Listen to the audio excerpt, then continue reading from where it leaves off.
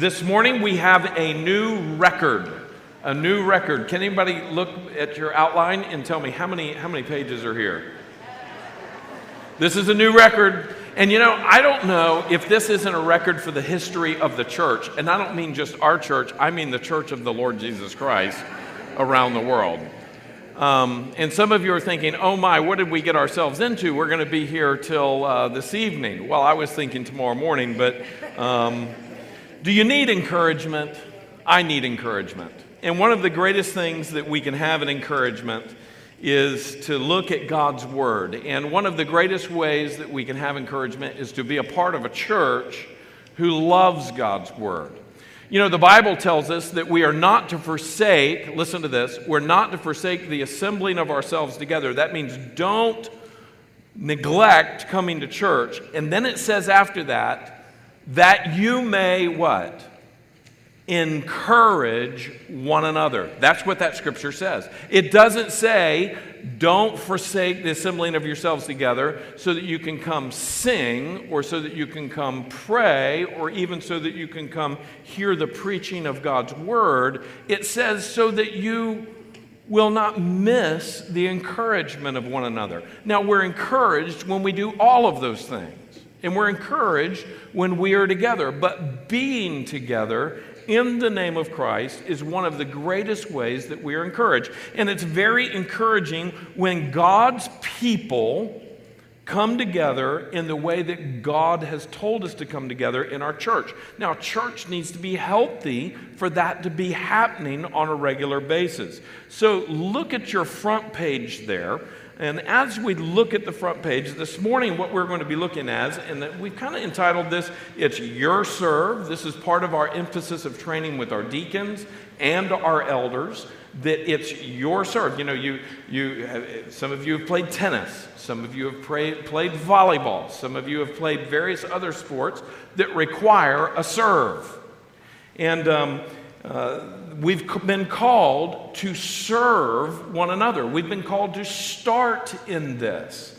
And we've been called to set up the work of the ministry. And that's part of what we look at in the life of the church. So this morning we're going to spend some time and we're going to look at the biblical role of pastors and elders and deacons at Sheridan Hills. Now, many churches are not very encouraging. There's a lot of churches that are really just steeped in cultural Christianity. It's more of a ritual. You show up and you come and you do your thing, and then you leave. And it's more of a religious activity than it is a relational activity. There's many churches that are not very encouraging in that way. There's some churches that are chasing the culture. You come into the church and it looks rather like the world. The message isn't so very different. It's let's be emotional. Let's just kind of really want to feel differently. It's all about feelings. It's not necessarily about faithfulness. It's not necessarily about growing in knowledge of who God is and what He's done. It has to do, and it's played off of a feeling. Well, a church that is truly biblical is a church that is going to look at what the Bible says of how to be structured and how to operate. And when you're in a church that does what the Bible says and preaches the message of the Bible, and listen to this, practices the message of the Bible, your heart is going to be encouraged. Now, your toes will be stepped on sometimes. What do we mean by that? That means you're going to be convicted about things. There's going to be things that God's Holy Spirit says, no longer, no more. That's not right. I have something different for you. I'm calling you to a higher place. I'm calling you to an upward path of my holiness and my goodness. I'm getting you ready for heaven. That's what a church should be bringing you along with. Well, a church that does what God's Word says is a church that is going to be faithfully encouraging to you. Now, sometimes there's not only a problem with the way a church is structured, but sometimes it has the wrong leaders. And we're going to look at that this morning. We've looked at the book of James. We've looked at the book of Jude. We've looked at Hosea. We've looked at Micah, where wrong leaders come into God's people. And wrong leaders distract God's people or come and distress God's people, that come and manipulate God's people. And so we want to recognize what God's word says about leadership and who should be leading and who should be serving. So a church with the right mindset and the right structures will be healthy, and a church that is healthy will be encouraging. So we look at this on this front page. Good. Page 1 is down. Now we come over to page 2. Are you ready?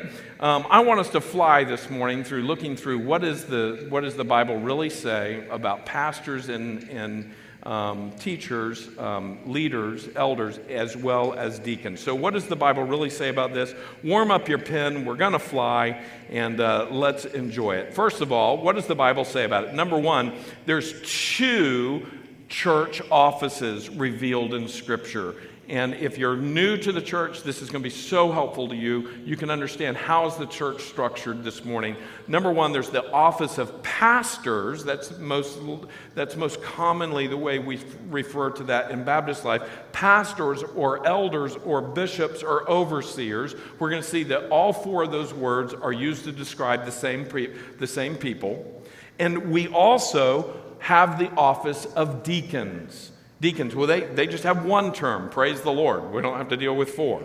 But they have 1 term, and it's a very powerful term, as we're going to see. So let's start off with the issue of pastor, elders, bishops, or overseers at this first part. So the first bullet point that you see there is that the terms pastor, elder, bishop, overseer are used, write it in, interchangeably in the Bible for this role.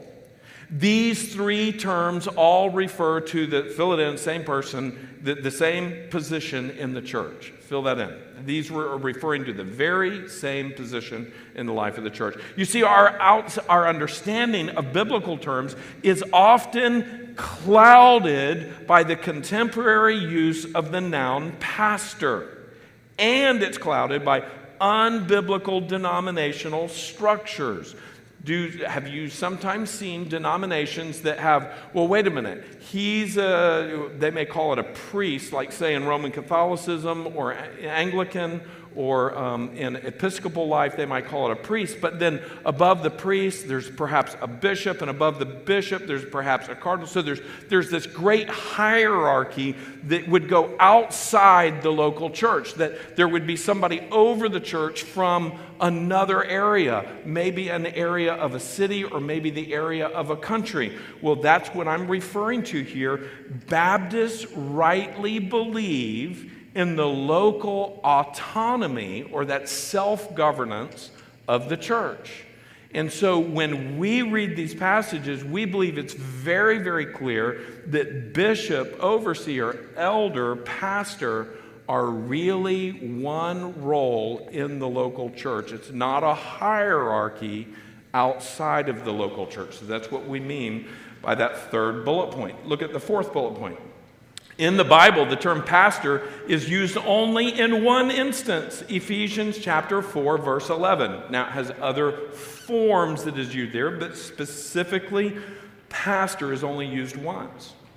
The Bible usually refers to this office by using the terms elder, and we've included the Greek word. So if there's some words here that you've never seen before, this is a Greek rendition of that word.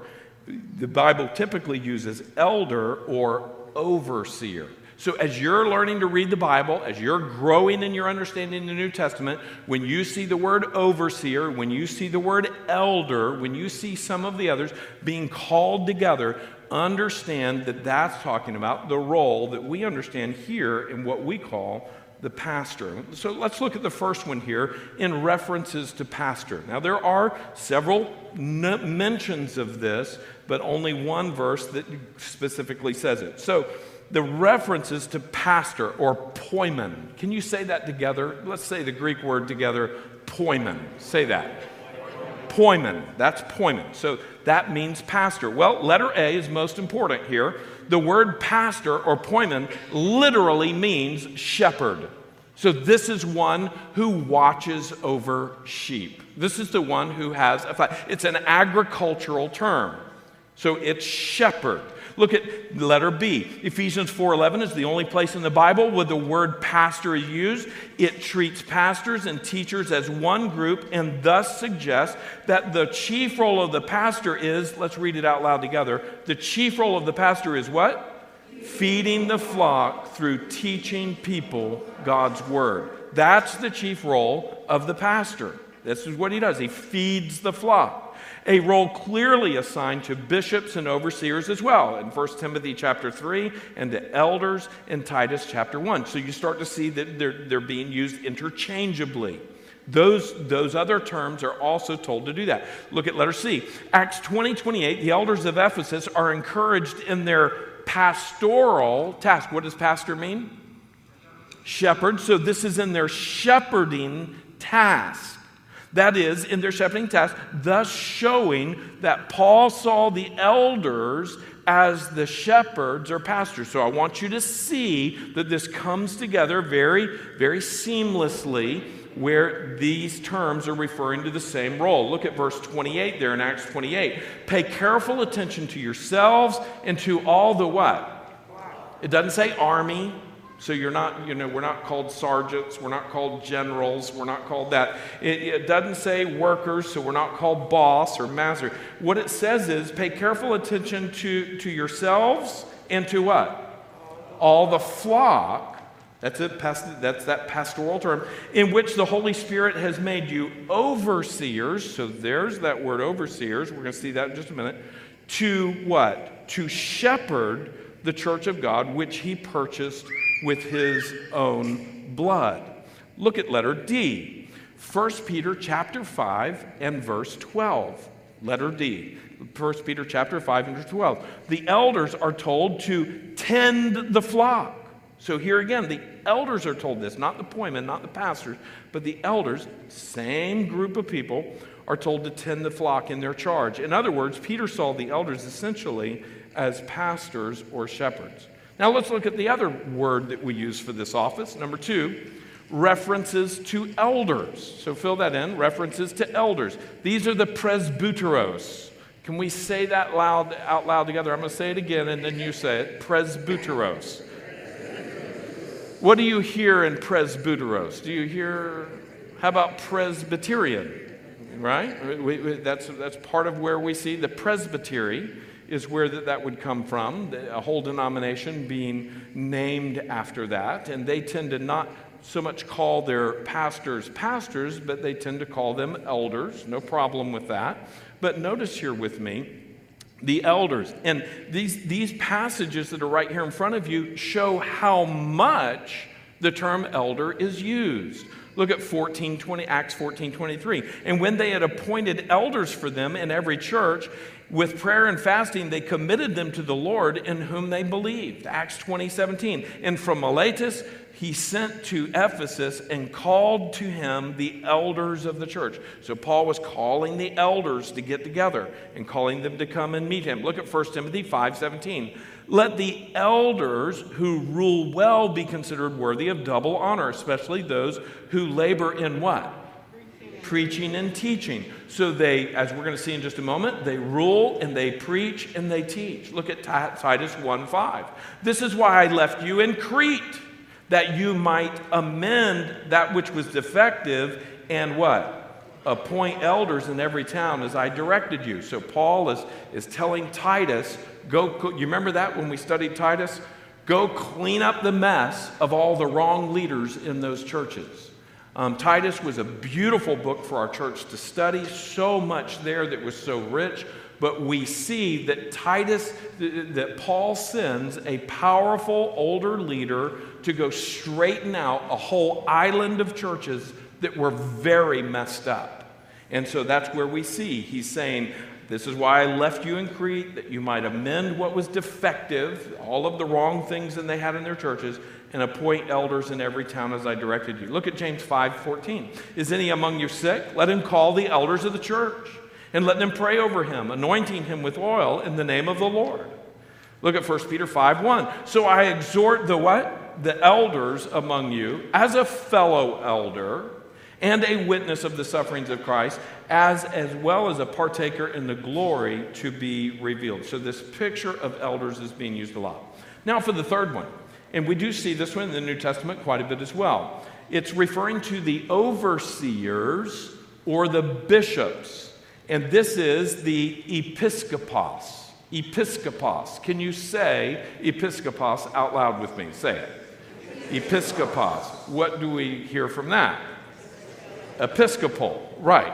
And so we see how these play in and how different denominations have perhaps segmented their main nomenclature for the pastors that they have. Look at letter A. When we compare Titus 1:5 with 1:7, we observe that the terms bishop or overseer and elder are what?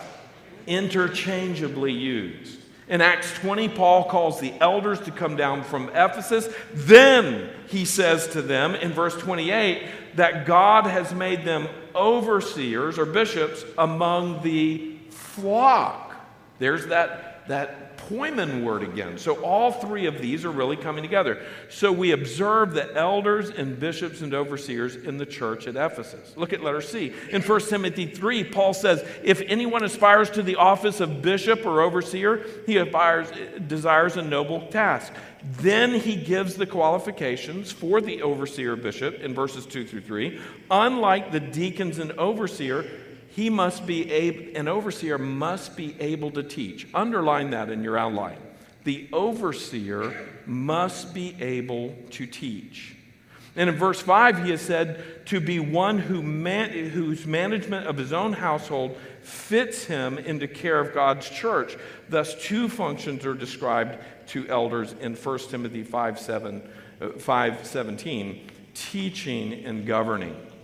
And we're gonna keep going here. In letter D, you see more examples of that. Letter E, you see more examples of the interwoven nature of all of these terms. Now, number 4, biblical guidance for the functions of pastors and elders. What are pastors and elders supposed to do? Letter A, prayer in the ministry of the word. Acts chapter 6, verse 4, at the beginning of the church, the establishment of the church in the New Testament era, it's very, very clear immediately that they say we should not be being distracted from the most important thing of prayer for the church and ministry of the word. Letter B, managing the church.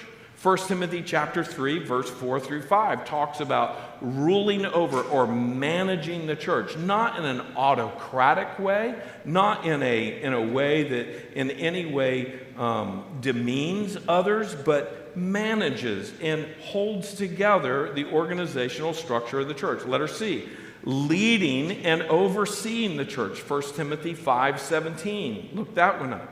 In 1 Peter 5:2 through 5, we see that caring for people in the church. Pastors are to care for the people of the church.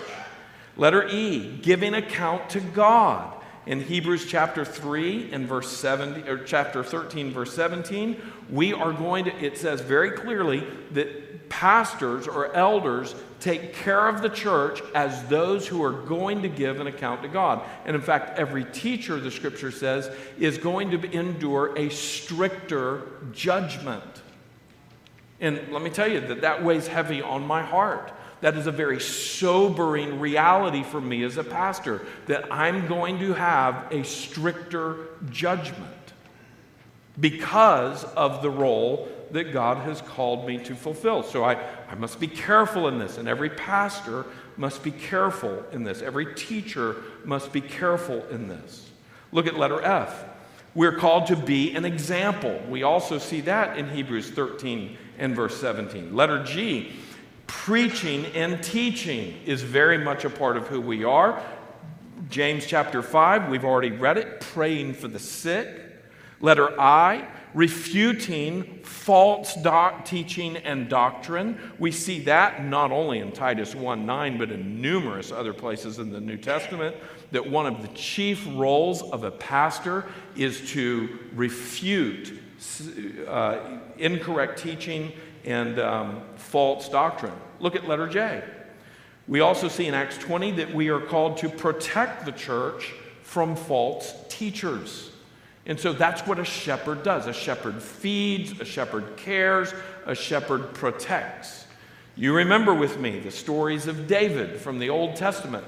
How David, when he was young, he had a staff, but he not only had a staff, what else did he have? He had a slingshot.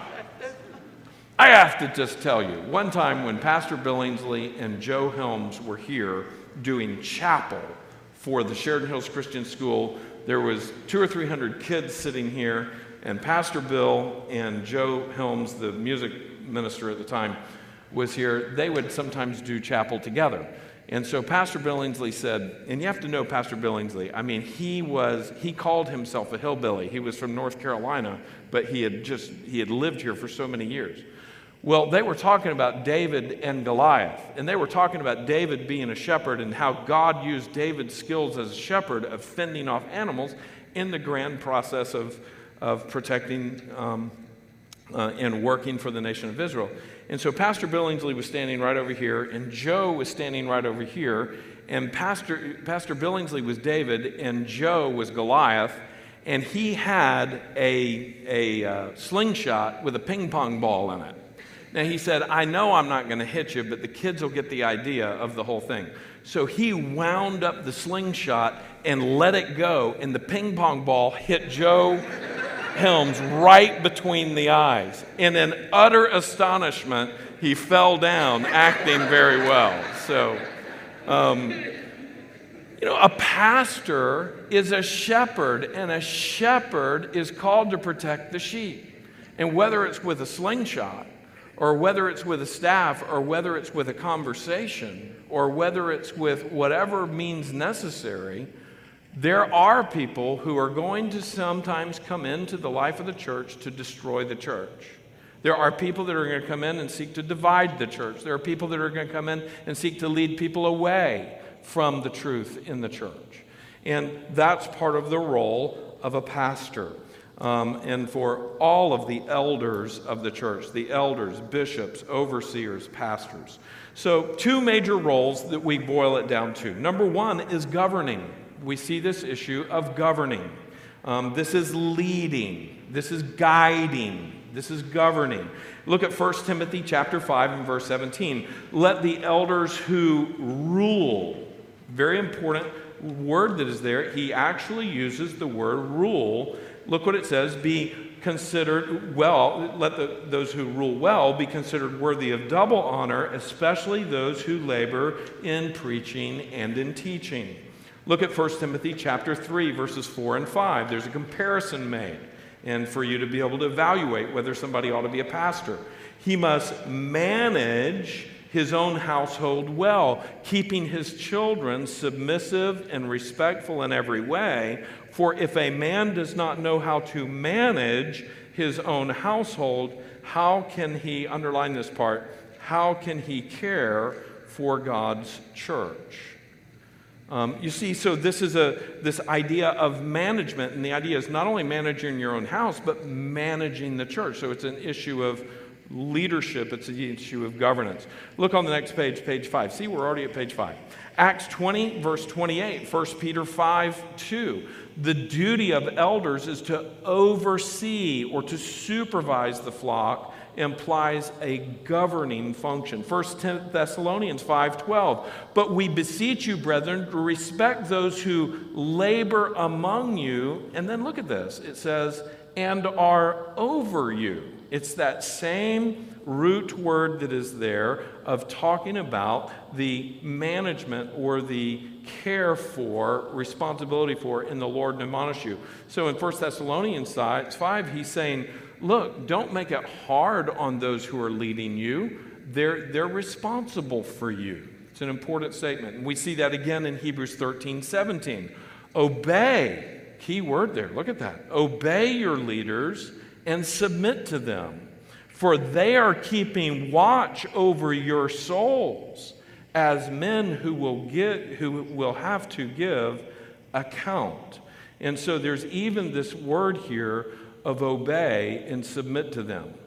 Now, there's been many pastors, there's been many leaders, there's been many denominational folks that love that word, that verse, and exploit that verse. And they lord over the people. They say, you're not supposed to argue back, you're just supposed to obey me. Well, how well does that work with your kids all the time? You know, there comes a time when that doesn't work anymore, right? So that's not the picture. If a pastor is having to say, you must obey me, well, then he's probably not truly leading, and you're probably not really following in the way that the Lord has laid out. But do you know that there is a great blessing on your life when those whom God has placed over you work with you and share with you what you should do, or they come and maybe even in a loving way that command you to do something, and when you don't do that, you subject yourself to the reality often of great harm. There are many people who will come and sit down with us as pastors. We will talk about issues in their life, and many of those people will go and they will take this advice. They will take what God's Word says. They will take our instructions to them, and they will often find great blessing. And there are some people who will come and sit down with us. They will hear our instructions, and they will completely ignore it, to very often their own detriment. Now, we're not right about everything. We're not God. We don't know everything. But we can tell you that we seek to spend time in God's Word so that we might know what He says. And when you bring your life issues to us, we seek to give you the counsel from God's Word so that you might obey it and be blessed. And so it's not always so much that you're obeying Andrew Coleman or Ben Nistor or Jason Hill or Lucas Almeida or one of the other elders of our church, Colvin or Jim or Bill or some of the others. It's not that you're seeking to obey us as it is, hopefully, we are saying to you what God says so that you're obeying God.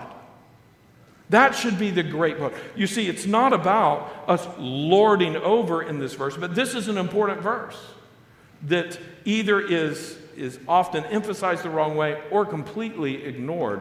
We want to be very faithful with that verse and to live it out. So the first major role of pastors, elders is governing. The second major role is teaching and exhorting. Teaching and exhorting. The word exhorting means to strongly encourage.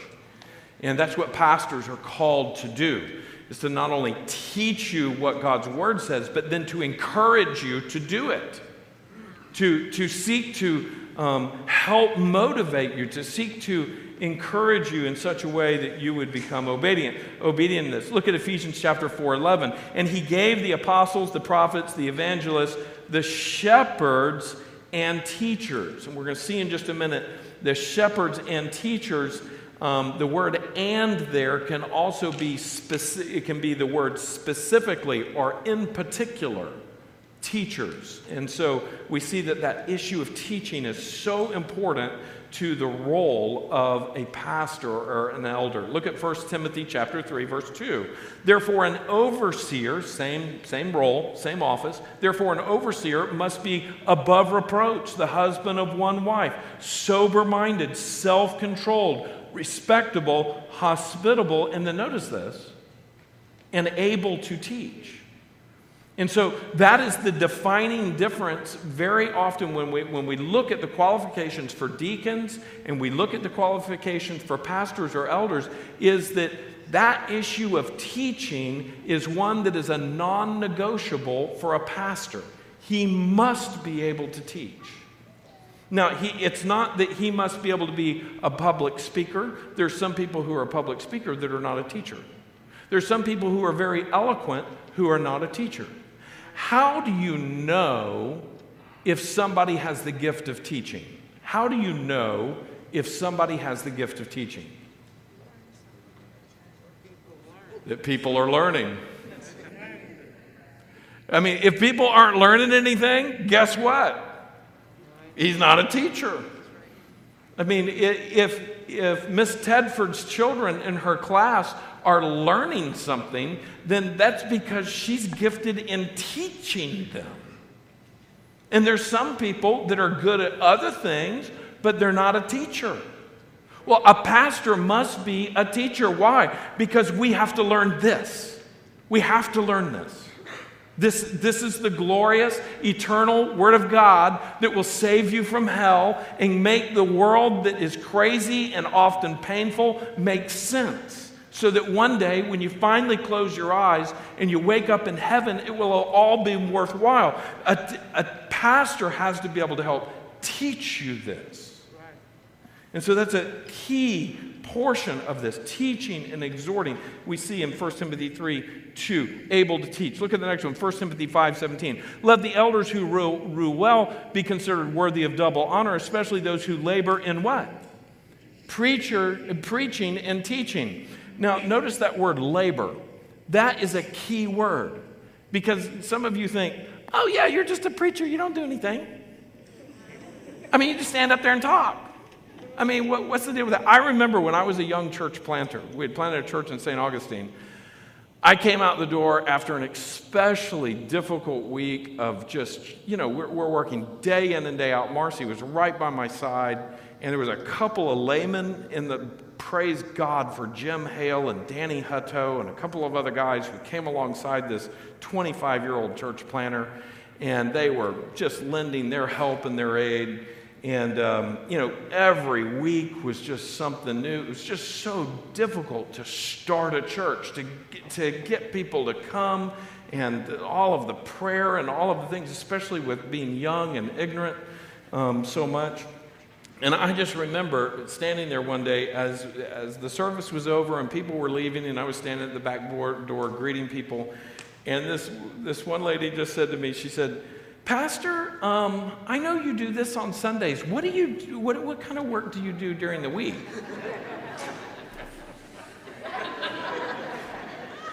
Everything I do, not see anything. I just held my tongue.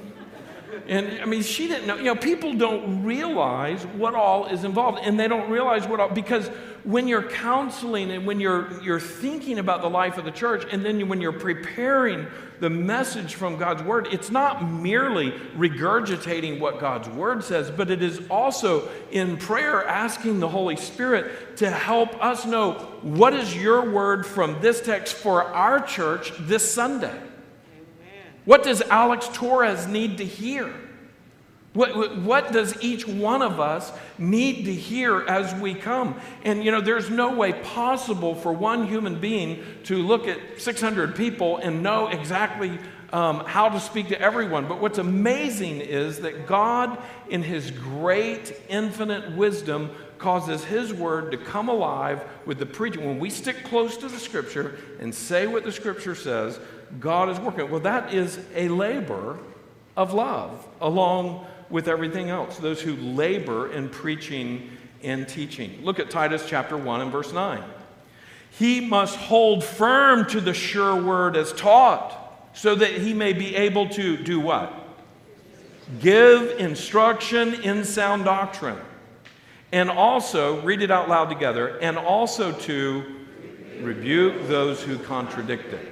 So the job of the pastor in teaching and exhorting is to give instruction in sound doctrine and rebuke those who contradict it. 4 conclusions in this. Number 1, the New Testament pastor, elder, bishop, overseer all refer to the same office. Number 2, Paul's mission in church planning and writing included the preparation and appointment of these leaders in all the churches.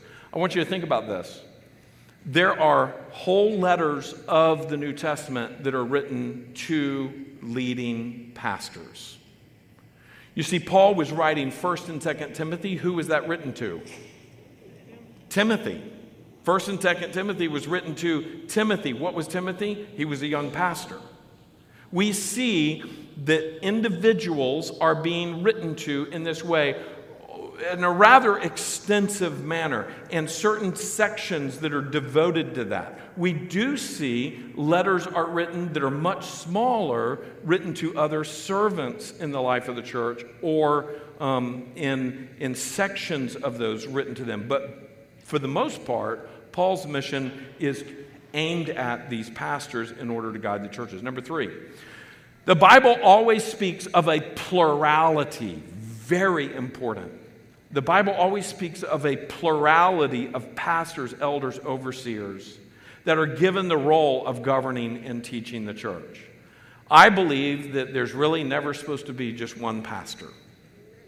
I believe that there is to be a plurality of pastors. It's not to be just one elder. There's to be a plurality of them. Now, when you're first starting off, it's kind of hard. But as I said, I believe in healthy churches where God is moving, He immediately brings multiple people who are qualified to help lead. If we'll pray, if we'll listen, if we will be diligent, immediately there can be people who come and help. And I've experienced that in my own life, both here in America, and I've experienced it overseas, where we are planting a church, we're doing new work, and it's just amazing. The work may be very small, but God brings multiple people to come be able to help with that. The singular potentate pastor, I believe, is not a biblical structure or formula. Notice this, number 3, the Bible always speaks of a plurality. Number 4, God always meant for a team of men to lead His church. And the church means the ecclesia, or the called out ones. So it's a team. So, let's look at the further team, the wider team. There's a wider team that goes beyond the elders or the pastors, the bishops, the overseers. There's a wider team. So notice this. Number 1, now we're going to look at deacons, the guidance concerning deacons. Deacons and pastors, elders, overseers, are the 2 distinct offices in the New Testament church. Letter A, 2 New Testament offices are only mentioned together twice. Philippians 1:1, where it talks about pastors and deacons, and 1 Timothy chapter 3, where the qualifications are given for pastors and for deacons. So notice the next point. In 1 Timothy 3, the qualifications are spelled out for overseers, verses 1 through 7, and deacons in verses 8 through 13. So that's where you find the qualifications. The qualifications are very similar. Expect that the pastor elder must be able to accurately and effectively what? Teach the Word of God. So the qualifications for the pastors and the deacons are very, very similar. We see a lot of things that are the same. But then that key defining difference is the ability to teach. Letter B.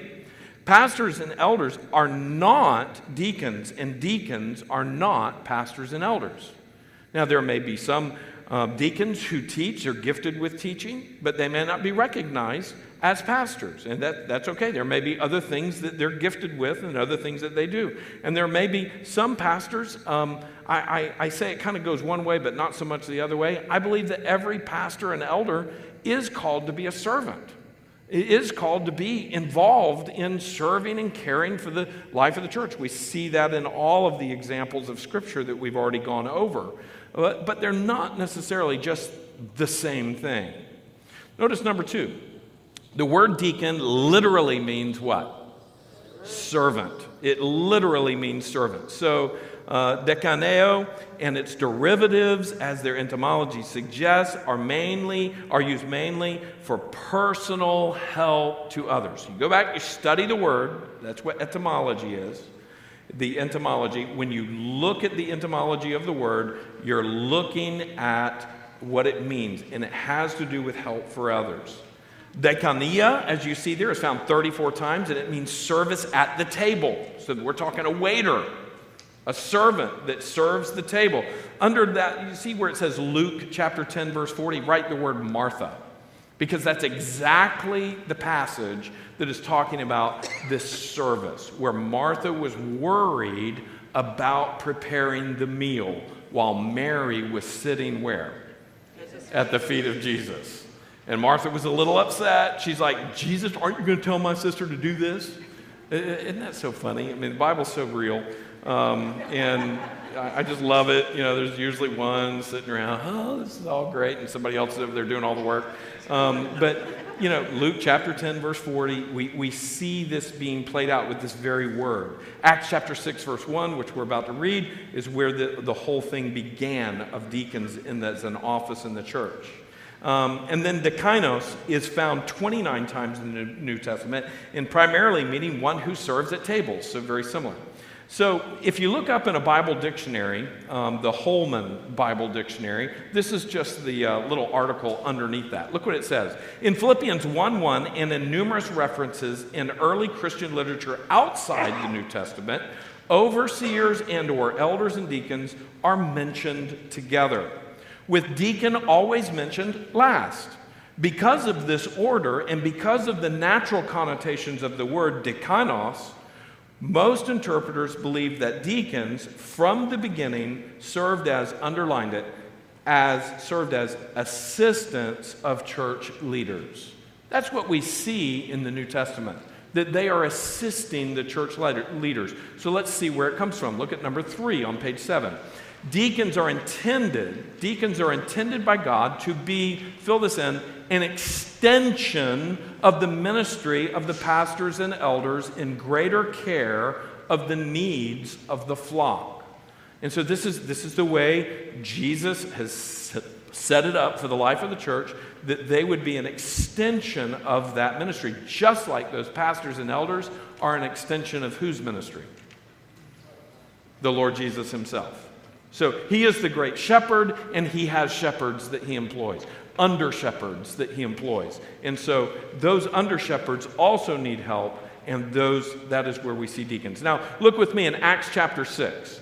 And I want you to notice this. This is where it all comes from. Acts chapter 6. Account is quite clear on the founding of the deaconship, and nowhere does Scripture repeal this original purpose. Look what it says in verse 1. Now in these days, when the disciples were increasing in number, a complaint by the Hellenists, those were the Greek-speaking Jewish believers, complaint by the Hellenists arose against the Hebrews because their widows were being neglected in the daily distribution. This is the daily distribution of food. Food was scarce. Food would come in. The church was organizing to help feed people in the church. And the Greek Jewish people were complaining that their widows were being ignored because the Jewish people, the Hebrews, were getting the food. Look at verse 2. And the 12, that's the apostles, and the 12 summoned the full number of the disciples and said, it's not right that we should give up preaching the word of God to serve tables. You see, they had a priority that they had to hold on to. Verse 3, therefore, brothers, pick out from among you 7 men of good repute, full of the Spirit and of wisdom, whom we will appoint for this duty. Circle the word duty. That is the idea of the word of need. This is a need that needs to be fulfilled. It's a need in the church. It's a task to be done. But it comes from the Greek word need. Look at verse 4. But we will devote ourselves to prayer and to the ministry of the word. So there again, you see it. The pastors are to continue with prayer and ministry of the word. Verse 5, and what they said pleased the whole gathering, and they chose Stephen, a man full of faith and of the Holy Spirit, and Philip, and Prochorus, and Nicanor, and Timon, and Parmenas, and Nicholas, a proselyte of Antioch. Look at verse 6. And they set before them the apostles, and they prayed and laid hands on them. So these are the first deacons. So here we see, at the time, they needed 7 deacons in that body, and it's very interesting. All of them were Greek names, so that the Greeks were able to go and take care of the Greek widows in a way. They were just bending over backwards to be accommodating to that. So fill this in. The deacons are servants and helpers who assist the pastors and elders, in meeting the needs of the church. There's that word, needs, the duties of the church. Number 4, the early deacons were selected for their spiritual qualifications. It was very important, their spiritual qualifications. 1 Timothy chapter 3 is another place where it comes up and expounds the qualifications of the core of the deacons. The latter contains what would clearly be fairly called the core of the qualifications. Now, 1 Timothy chapter 3 is an important passage. Here's the qualifications for the deacons. Look at verse 8. Deacons likewise, and by the way, that likewise means because the elders' qualifications were given before this. So deacons are similar to that. So deacons likewise must be dignified, not double-tongued, not addicted to much wine. So they're respectable, they don't have a loose tongue, they don't say two different things depending on who they're talking to. They're not alcoholics or addicts. They're not controlled by something else. Look at this. They're not greedy for dishonest gain. So they're not crooks. They're not shysters. Look at verse 9. They must hold the mystery of the faith with a clear conscience. So what the world doesn't understand and what we understand and hear of the true gospel, they must hold on to that. They must hold the mystery of the faith with a clear conscience. So they're clearly a believer in Jesus. Look at verse 10. And let them be tested first. Now that's what we do in the life of our church. We look and we watch men and women, their families, and we kind of see their lives for a little while, and then we maybe invite them to become perhaps deacons in training, see how that goes, see what's happening there for a while, see if they're faithful in that. And so let them be tested first. Then let them serve as what? As deacons. Let them serve as deacons. And then look at this, if they prove themselves blameless. Now, blameless here does not mean sinless, but it means that a case cannot be brought up against them of a grave error or a grave sin that has a bad reputation with it. So, and that word if there is important, if they prove themselves blameless. You see, they serve as deacons if they continue to act like that. Because that's what it says. Look at the verse. It says, then let them serve as deacons if they prove themselves blameless. So it's not like, guys, that it's recognized that we see this calling in you and you're qualified now, and once you're in, okay, now I can do whatever I want. I'm a deacon. How ridiculous, right? No, you continue to live this way. I'm so blessed by Colvin's testimony about this. He said, if Pastor Billingsley comes over here and asks me to become a deacon, I'm going to say no. Pastor Billingsley showed up and asked him to be a deacon, and he said, yes. But Colvin, your testimony has been said, you said, I didn't feel like I measured up, and I knew I didn't in many ways. I knew in my heart that there were things that I said, there were things in my values, there were things in my business that weren't worthy of that role. In Colvin's testimony is God was using the deaconship in his life, in his sanctification process. God was using the responsibility to help some of those things drop off. God was using the conviction of that to make him into a more faithful man of God. And we see that in this passage. I want you to see that in this passage. Look what it says there. In verse 11, it goes on to say, their wives, so we recognize wives in this mix. This is such an important part of any deacon's life. You're nowhere if you don't have his wife on board, but she has qualifications too. Their wives likewise must be dignified, not slanderers, but sober-minded, faithful in all things. Wow, those are serious qualifications. Look at verse 12. Let deacons each be the husband of one wife. That means he's not a womanizer. He doesn't go from woman to woman to woman. The whole issue of ladies are just not on his mind. He doesn't have eyes for women. He has eyes for one woman.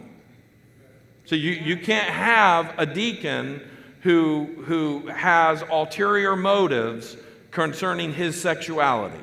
Cannot have that.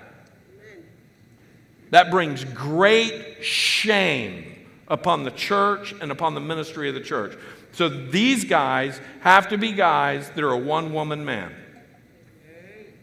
In mind, in heart, in presence, in every way. Let the deacons be the husband of one wife, managing their children and their own households well. We saw that earlier. Verse 13, look at this. For those who serve well as deacons gain a good standing for themselves and also great confidence in the faith that is in Christ Jesus. Now, that is not a prideful statement. That is not a statement about position of over other people in a prideful way. What that is saying is that for some who God is leading in this path, the deaconship is going to help them become more who Jesus has called them to be. And the deaconship is going to actually assist their walk with the Lord. Very quickly, look at Acts chapter 6 and verse 3. This is when they were calling those deacons out. It says, therefore, brothers, pick out from among you 7 men, and look at the qualifications, of good repute. That means that they have a good reputation. And they're full of the Spirit. That means they're spiritual men. They're godly men.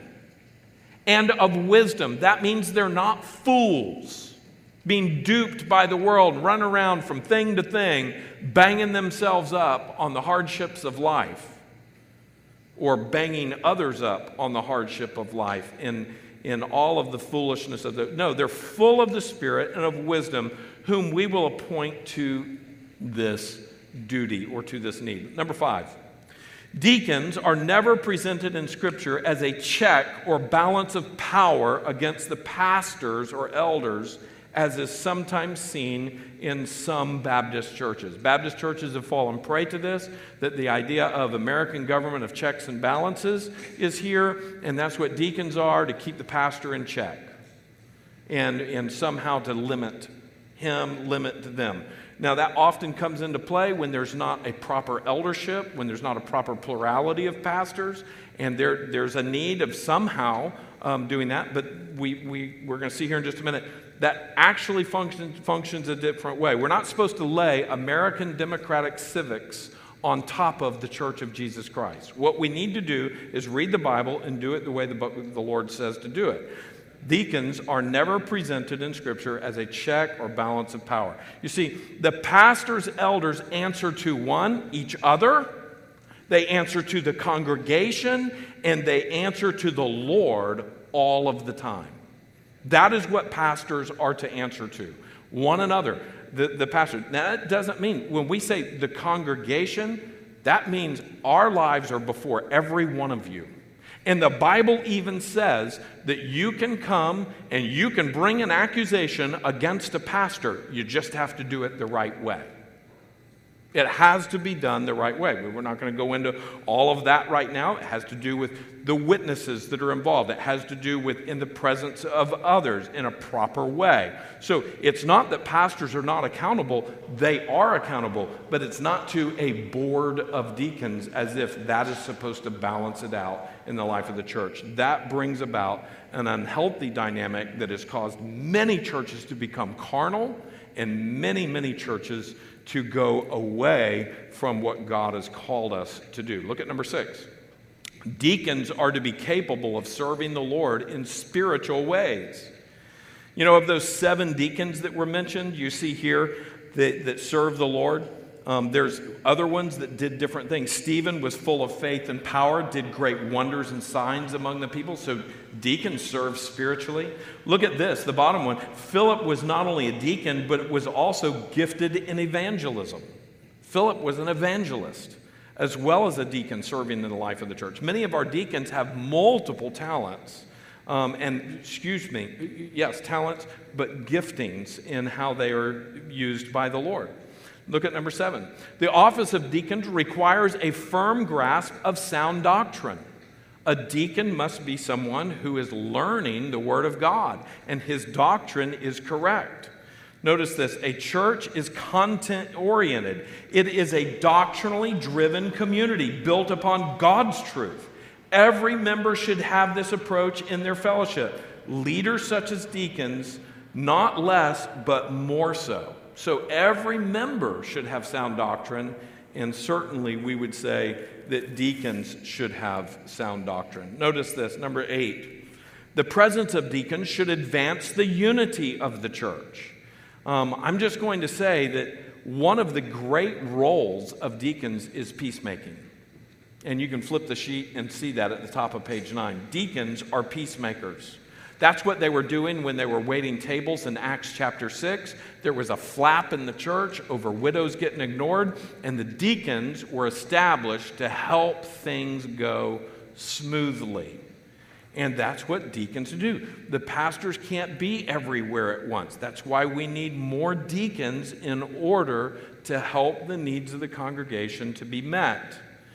Notice number 9. The presence of deacons should advance the mission of the church.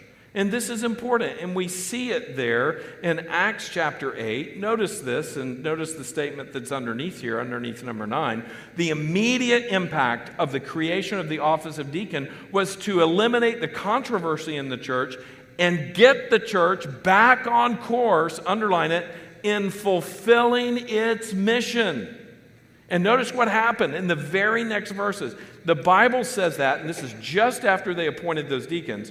Then the word of God spread, and the number of the disciples multiplied greatly in Jerusalem, and a great many of the priests were obedient to the faith. What priests? The Jewish priests that had opposed them. This is amazing. This is a miraculous thing. When the church got organized correctly and the apostles were able to do what they're supposed to do, and the deacons are helping care for the church, and the church is loving one another, the church is functioning together, the church is caring for one another, what happens? All these people start getting saved.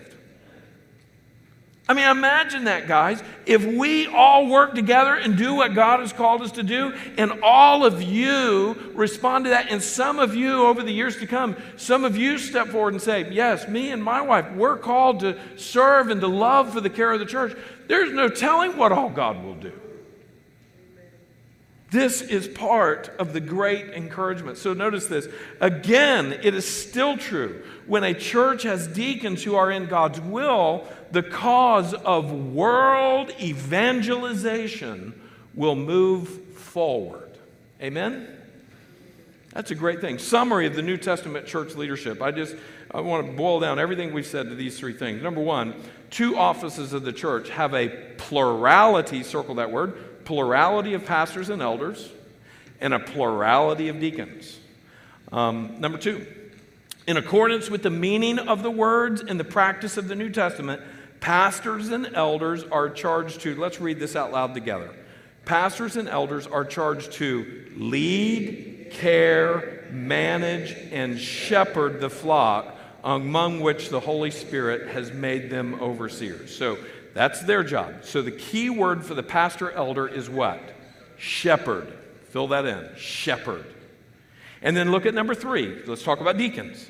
In accordance with the meaning of the word deacon, actually what it means, and the practice of the New Testament, deacons are to be helpers of the pastors and elders and servants of the church. So the key word for deacon is servant. Dikainos, servant. So I want you to know, what do we expect from our deacons? As a church member, you ought to know what to expect from our deacons, and our deacons ought to know what is expected from them. And so here we are. Number 1, we expect that you will serve and help lead the body of Christ, men and women. Letter A, by personal example, in Christ-honoring character. That's the first way that you lead the the first way you lead the church is by an exemplary life, by an example of Christ-honoring character. We need you to be holy more than we need you to be anything else. Letter B. You're going to serve and help lead by personal example in involvement. That means you're going to be here. That means you're going to be in worship and you're going to be here in events. I don't know.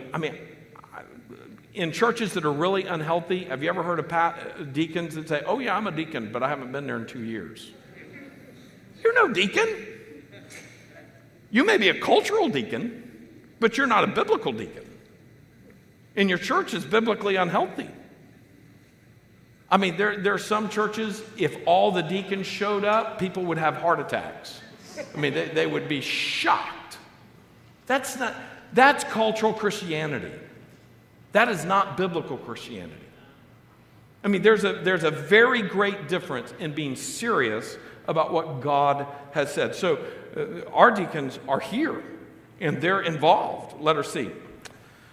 They serve and lead by taking responsibility for logistical needs, for services and ministry.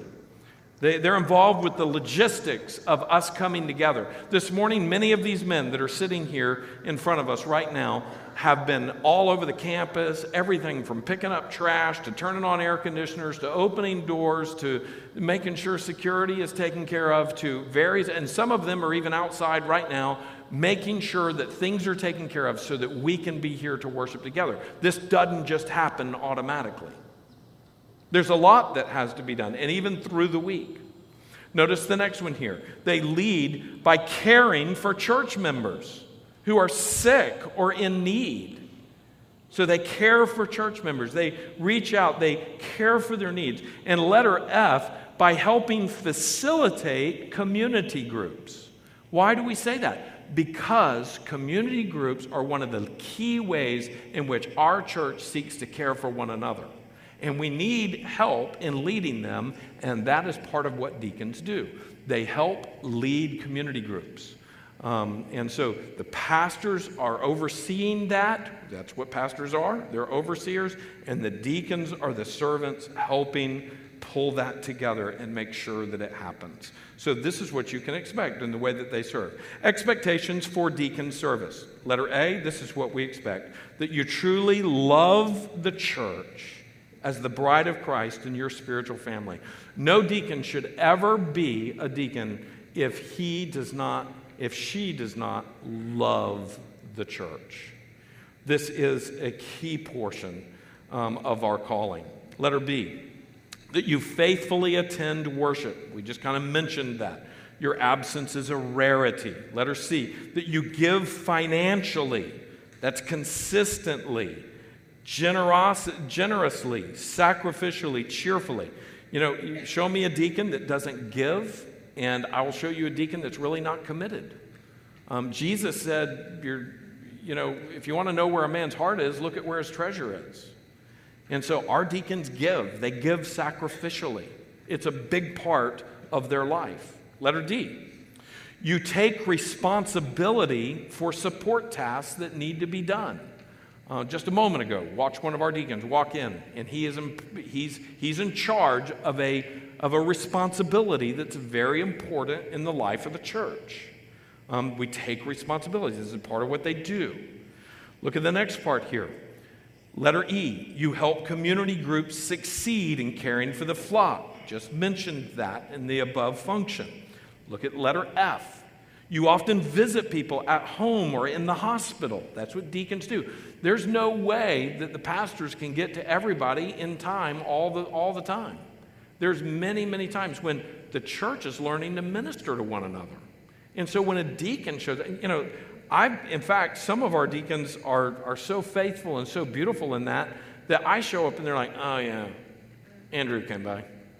But let me tell you what, Jeff came by and he blah, blah, blah, blah, blah, blah, blah, blah. And that's really how it ought to be.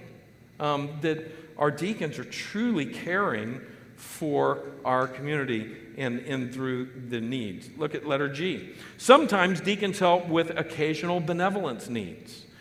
Deacons can go out and figure out what the deal is, sit down and talk with somebody and find out what their needs are. Somebody comes to us with a need. And the deacons are wise to be able to deal with that and to deal with that in an effective way to find out, is this really a need? And if it is, how can we best help and not hurt? Letter H.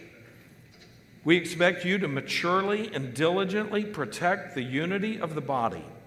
You see, a deacon, some people run around and they recognize that they either have a bucket of gasoline or they have a bucket of water.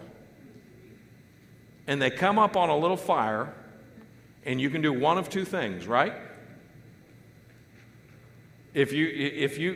My brother did an illustration like that a few years ago at New Life, and there were people who really thought there was a candle that was down there, and they really thought there was gasoline in the bucket. And when he picked up the bucket, a bunch of people started getting up and running away. I don't know what made them think he would have a bucket of gasoline, but you could see in your mind the danger of that. Well, that danger is very real for this church. Deacons are involved, and they do hear things. And when somebody is upset with somebody else or with the church or something else, and there's trouble, a deacon is supposed to go and be a peacemaker. And I don't mean a placater. I mean somebody who solves a problem. Somebody who knows wisely how to protect the body of Christ. That's a very important role of deacons. Letter I. You attend and assist with church-wide events. So when we're doing something all as a church, our deacons are there to help with that.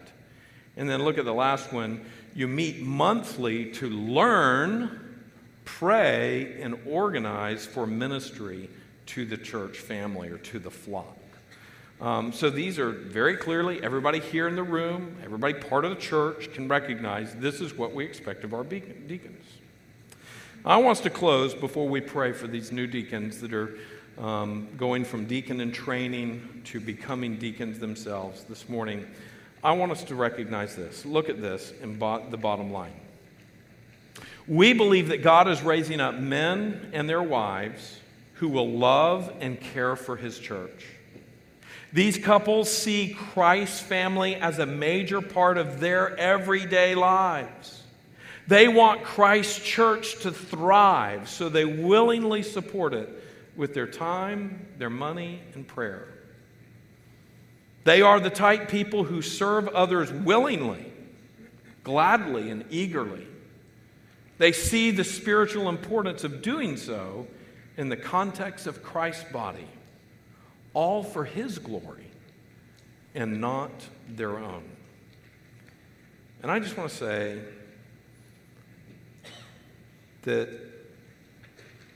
as a pastor, I am deeply moved by the people that God has given us as other pastors, as other elders, and I'm deeply moved by the people that God has given as deacons.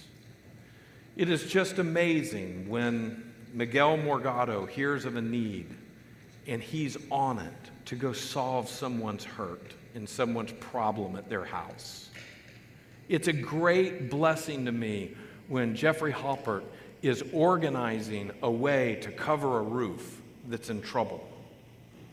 It's a great blessing to me when I just see across the room that Patrick Lacuti or Victor or any of these men and women, when Meg Ketraside is concerned about the people that they hear are hurting in the life of our church, as they teach, as they care, as they correct, as they come and they minister.